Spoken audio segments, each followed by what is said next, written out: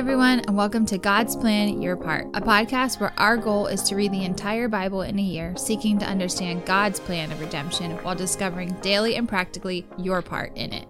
You may not have ever thought about it this way, but Luke 18 and 19 has a story of two men.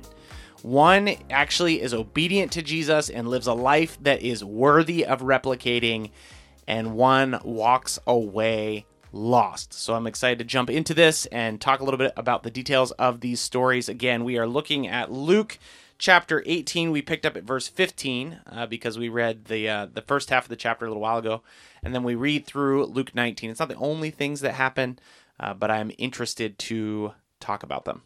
So when you refer to the men who are good examples of following a life that is marked by Jesus and one who is completely not, who are you referring to? It's funny. It's like a flip situation. So Luke 19 has the story of Zacchaeus. Okay. And Zacchaeus is like Jonah. Unfortunately, the only thing that sticks in our minds about Zacchaeus is like the details that don't matter. He was a wee little man. Yeah. A wee little man was he. It doesn't matter how tall Zacchaeus was. Yeah. Just like it doesn't matter that Jonah was eaten by a fish. There's much bigger details to know. The other person that Jesus is talking to is this rich young ruler, this rich man. Both of them have different things going on. I would say both of them have some issues in their lives, but how they handle their issues is interesting. And to me, it sticks out to me that these two stories are like back to back. I mean, apparently Luke was trying to make a point that like one dude did it right and one dude didn't. So if you look at Luke 18, verse 18, and this man shows up in different gospels. He's not only in Luke. But he comes to Jesus and says, Good teacher, what must I do to inherit eternal life? Yeah, what do I need to get eternal life? And Jesus, first of all, calls him out for being a suck-up. He's like, why are you calling me good? Mm-hmm. And so he's like, okay. So he says, the commandments, and he lists the first 5. And his response is hilarious. Okay, so this is what Jesus says to him. You know the commandments. Do not commit adultery, do not murder, do not steal, do not bear false witness, honor your father and mother. And his response is, all these I have kept from my youth. Do you think he is lying? Yes. Have you ever told a lie? Have you ever dishonored your parents? Probably yes. All right. Don't even bring into account that Jesus says that you commit adultery just by looking at another woman and thinking something poorly. Do not steal. Like so many of these things, it's like, come on, guy. And so then Jesus says, okay, go ahead and sell all your stuff and give it to the poor, and then come follow me. And when he heard these things, he became very sad, for he was extremely rich. So this is what's crazy about the story of this guy. Jesus tells him, okay, like you've kept all the commandments. That's awesome. Go ahead and go sell all your stuff and give it to the poor, and then come follow me. And I don't even think we have a recorded response, right? He became very sad. I was going to say, it just says he was sad. So I envision the guy just like looking at the ground and then looking at Jesus and just being like, I gotta go. I gotta go. So he just wanders off. So this guy wanders off lost. But okay, how many times, I don't know, I guess, I feel like when you have people that want to come alongside you, like even in just like regular relationships, when people want to come alongside you to be like, hey, listen to my story. Do you want to like hear me out? And you want to be on my side? And as soon as it's obvious that you're not interested in what they're saying, they will quickly dismiss you. You can see it in their face. You can hear it in their voice. And just know that, well, I'm not going to change their mind on anything. I think that's what's going on. Jenny and I have been kind of like on this journey of trying to be more and more obedient. And I feel like we've said that a lot of times in our lives, but this time we like basically really mean it. Just like full transparency. We're not perfect people or anything. We're just trying to actually not even close live lives that reflect what God is calling us to. And what I think is so interesting is that as we embrace things that seem like they will be very difficult things, we find on the flip side, like on the other side of those decisions, that they're actually not. And so I think that's what's really interesting. I think about the verse, come to me, all you who are weary, and I will give you rest, for my yoke is easy and my burden is light. It's basically Jesus saying, like, this seems like it's difficult, but it's literally not. And so this guy who's very rich, Jesus tells him, sell all you have and come follow me. And he just thinks like, that is too hard. I cannot do that. I'm going to wander off. And he wanders off. Don't forget this. The whole question was, how do I get eternal life? He wanders off without it. Without it. It wasn't worth it, which is crazy to me. It wasn't worth it to him. And so the world had tricked him into thinking that living a life that honors Jesus was too hard, and it was easier to just keep doing what he was doing. Well, it's wildly applicable to today. I was just going to say that because there's so many instances where the issue of money is brought up, and we've said so many times before, like, being rich is not a sin. Right. But chasing after it and putting it above what God asked for. Right. Because we know plenty of people that are very well off that give their money at like very joyfully and without even a thought will like definitely give to things and give what is required of them, like what the Lord requires, but above and beyond that to things that they know are benefiting the kingdom of God. However, when you have people that are like not willing to let that go and worship money over God, that is when we see the problems. I think that's what Jesus is calling out, like 100%. So the next story, they're not back to back, but they are very close. I was going to say that earlier. They're very close. All right. They're, I don't know, 20 verses apart. The next story is somebody who would be perceived as a bad guy. So the first guy is this rich, influential, we can assume, I think, affluent guy. The Bible says that. He's coming to Jesus asking, what do I need to do to follow you? So the next guy we're introduced to is Zacchaeus, who is a tax collector. And we know that people hated tax collectors. We know that tax collectors were oftentimes very dishonest. And we know specifically Zacchaeus was very dishonest because he says so. So here we have Zacchaeus. He comes to Jesus. Like if you've been around church, you know the story. He climbs up in a tree because he's so short. He was a wee little man was he. The crowd is furious that Jesus even pays attention to him. And Jesus says, I want to come to your house. And the crowd says, they all grumbled. He has gone in to be the guest of a man who has a sinner. This is chapter 19, verse 7. And Zacchaeus stood and said to the Lord, behold, Lord, the half of my goods I give to the poor. And if I have defrauded anyone of anything, I restore it fourfold. I do not think it's by mistake that this rich young ruler is just 20 verses before and he refuses to give away anything. Yeah. And Zacchaeus is here like, okay, I will do it. I'll give away half. So he doesn't give away everything. I'll give away half. But if I've defrauded anyone, I will give back 4 times what I stole. What's interesting about that is he most likely definitely did steal from people. Yeah. And imagine if you had to give back 4 times what you stole. I mean, if you think this is sort of controversial. If you think of tithing as required to God, one of the Old Testament prophets actually says that you are stealing from God if you don't tithe. Imagine if you owed God 4 times what you kept from him. That would be a lot. I'm guessing for all of us, that would be a lot. So for Zacchaeus, this is a lot. And he does it, right? He does it. And Jesus says to him, today salvation has come to this house, since he is also a son of Abraham, a Jew. For the Son of Man came to seek and save the lost. So incredible story. Like this guy actually listens to Jesus and he makes the right choice and he ends up with eternal life opposite the other man.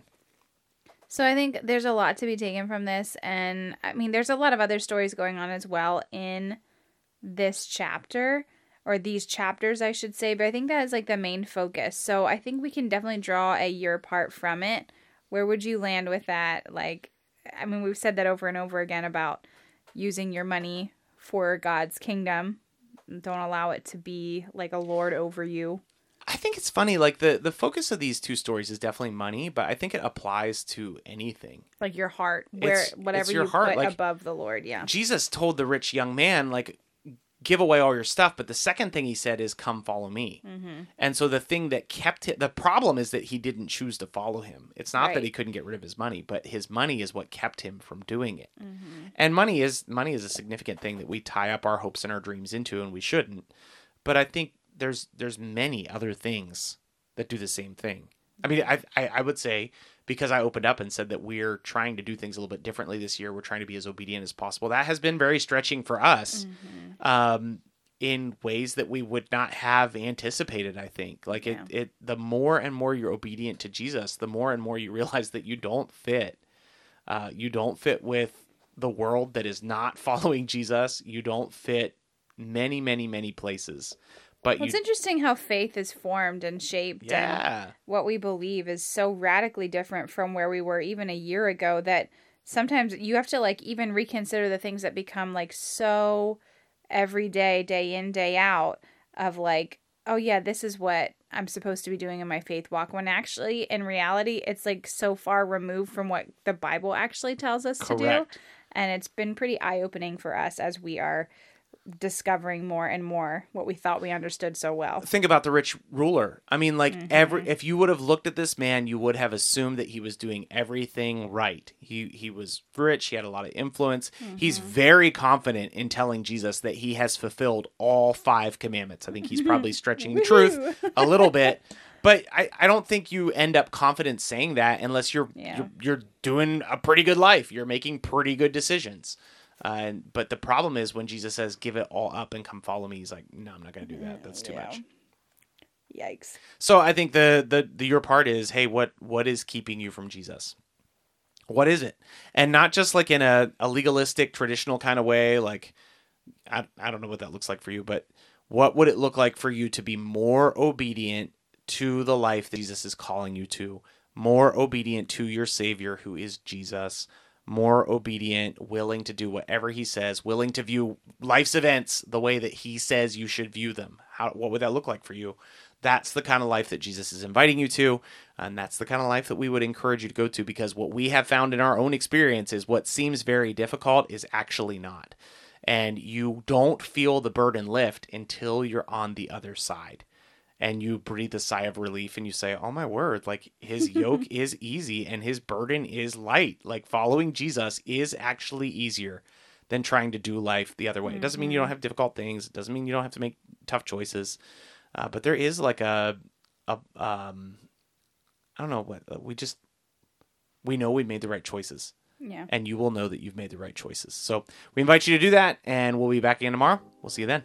Thanks so much for listening to God's Plan Your Part. Don't forget, it is always more important that you listen to God's words rather than our words. So please stick around to hear the reading for the day, or go and find it in the Bible and read it yourself. If you are enjoying the podcast, please leave a rating and write a review on whatever platform you are using to listen to us.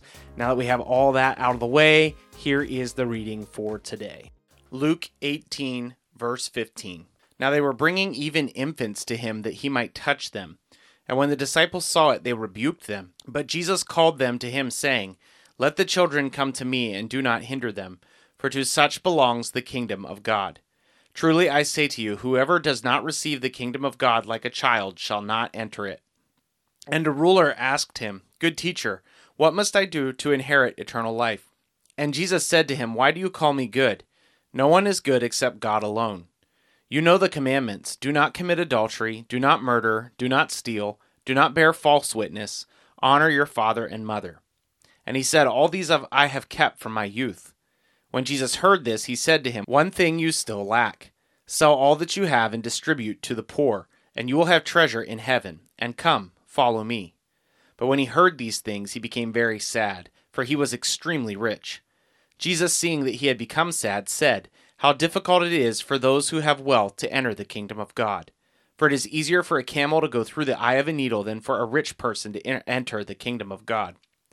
Those who heard it said, Then who can be saved? But he said, What is impossible with man is possible with God. And Peter said, See, we have left homes and followed you. And he said to them, Truly I say to you, there is no one who has left house or wife or brothers or parents or children for the sake of the kingdom of God, who will not receive many times more in this time and in the age to come. And taking the 12, he said to them, See, we are going up to Jerusalem, and everything that is written about the Son of Man by the prophets will be accomplished. For he will be delivered over to the Gentiles and will be mocked and shamefully treated and spit upon. And after flogging him, they will kill him, and on the third day he will rise. But they understood none of these things. This saying was hidden from them, and they did not grasp what he said. As he drew near to Jericho, a blind man was sitting by the roadside begging. And hearing a crowd going by, he inquired what this meant. They told him, Jesus of Nazareth is passing by. And he cried out, Jesus, Son of David, have mercy on me. And those who were in front rebuked him, telling him to be silent. But he cried out all the more, "Son of David, have mercy on me." And Jesus stopped and commanded him to be brought to him. And when he came near, he asked him, "What do you want me to do for you?" he said. "Lord, let me recover my sight." And Jesus said to him, "Recover your sight. Your faith has made you well." And immediately he recovered his sight and followed him, glorifying God. And all the people, when they saw it, gave praise to God. Chapter 19. He entered Jericho and was passing through. And behold, there was a man named Zacchaeus. He was a chief tax collector and was rich. And he was seeking to see who Jesus was, but on account of the crowd he could not, because he was small in stature. So he ran on ahead and climbed up in a sycamore tree to see him, for he was about to pass that way. And when Jesus came to the place, he looked up and said to him, "Zacchaeus, hurry and come down, for I must stay at your house today." So he hurried and came down and received him joyfully. And when they saw it, they all grumbled. He was gone in to be the guest of a man who is a sinner. And Zacchaeus stood and said to the Lord, "Behold, Lord, the half of my goods I give to the poor, and if I have defrauded anyone of anything, I restore it fourfold." And Jesus said to him, "Today salvation has come to this house, since he also is a son of Abraham, for the Son of Man came to seek and save the lost." As they heard these things, he proceeded to tell a parable, because he was near Jerusalem, and because they supposed that the kingdom of God was to appear immediately. He said, therefore, "A nobleman went into a far country to receive for himself a kingdom and then return. Calling 10 of his servants, he gave them 10 minas, and said to them, 'Engage in business until I come.' But his citizens hated him and sent a delegation after him, saying, 'We do not want this man to reign over us.' When he returned, having received the kingdom, he ordered these servants to whom he had given the money to be called to him, that he might know what they had gained by doing business. The first came before him, saying, 'Lord, your mina has made 10 minas more.' And he said to him, 'Well done, good servant. Because you have been faithful in very little, you shall have authority over 10 cities.' And the second came, saying, 'Lord, your mina has made 5 minas.' And he said to him, 'And you are to be over 5 cities.' Then another came, saying, 'Lord, here is your mina, which I kept laid away in a handkerchief, for I was afraid of you, because you are a severe man. You take what you did not deposit, and you reap what you did not sow.' He said to him, 'I will condemn you with your own words, you wicked servant. You knew that I was a severe man, taking what I did not deposit and reaping what I did not sow. Why then did you not put my money in the bank, and at my coming I might have collected it with interest?' And he said to those who stood by, 'Take the mina from him, and give it to the one who has 10 minas. And they said to him, 'Lord, he has 10 minas.' I tell you, to everyone who has more will be given, but from the one who has not, even that which he has will be taken away. But as for these enemies of mine who did not want me to reign over them, bring them here and slaughter them before me." And when he had said these things, he went on ahead, going up to Jerusalem. When he drew near to Bethphage and to Bethany, at the mount that is called Olivet, he sent 2 of the disciples, saying, "Go into the village in front of you, where on entering you will find a colt tied, on which no one has ever sat. Untie it and bring it here. If anyone asks you, 'Why are you untying it?' you shall say this, 'The Lord has need of it.'" So those who were sent away went and found it, just as he had told them. And as they were untying the colt, its owners said to them, "Why are you untying this colt?" And they said, "The Lord has need of it." And they brought it to Jesus, and throwing their cloaks on the colt, they set Jesus on it. And as he rode along, they spread their cloaks on the road. As he was drawing near, already on the way down the Mount of Olives, the whole multitude of his disciples began to rejoice and praise God with a loud voice for all the mighty works that they had seen, saying, "Blessed is the King who comes in the name of the Lord. Peace in heaven and glory on the highest." And some of the Pharisees in the crowd said to him, "Teacher, rebuke your disciples." He answered, "I tell you, if these were silent, the very stones would cry out." And when he drew near and saw the city, he wept over it, saying, "Would that you, even you, had known on this day these things that make for peace. But now they are hidden from your eyes. For the days will come upon you when your enemies will set up a barricade around you and surround you and hem you in on every side, and tear you down to the ground, and you and your children within you. And they will not leave one stone upon another in you, because you did not know the time of your visitation." And he entered the temple and began to drive out those who sold, saying to them, "It is written, 'My house shall be a house of prayer,' but you have made it a den of robbers." And he was teaching daily in the temple. The chief priests and the scribes and the principal men of the people were seeking to destroy him, but they did not find anything they could do, for all the people were hanging on his words. Thanks so much for listening to God's Plan, Your Part. If anything stuck out to you, if you have any questions, or if you'd like to receive a Bible, you can email us at godsplanyourpart@gmail.com. Also, if you're enjoying the podcast, please consider supporting us through the link in our description. We love that you're on this journey with us, and we hope you have a great day. See you tomorrow.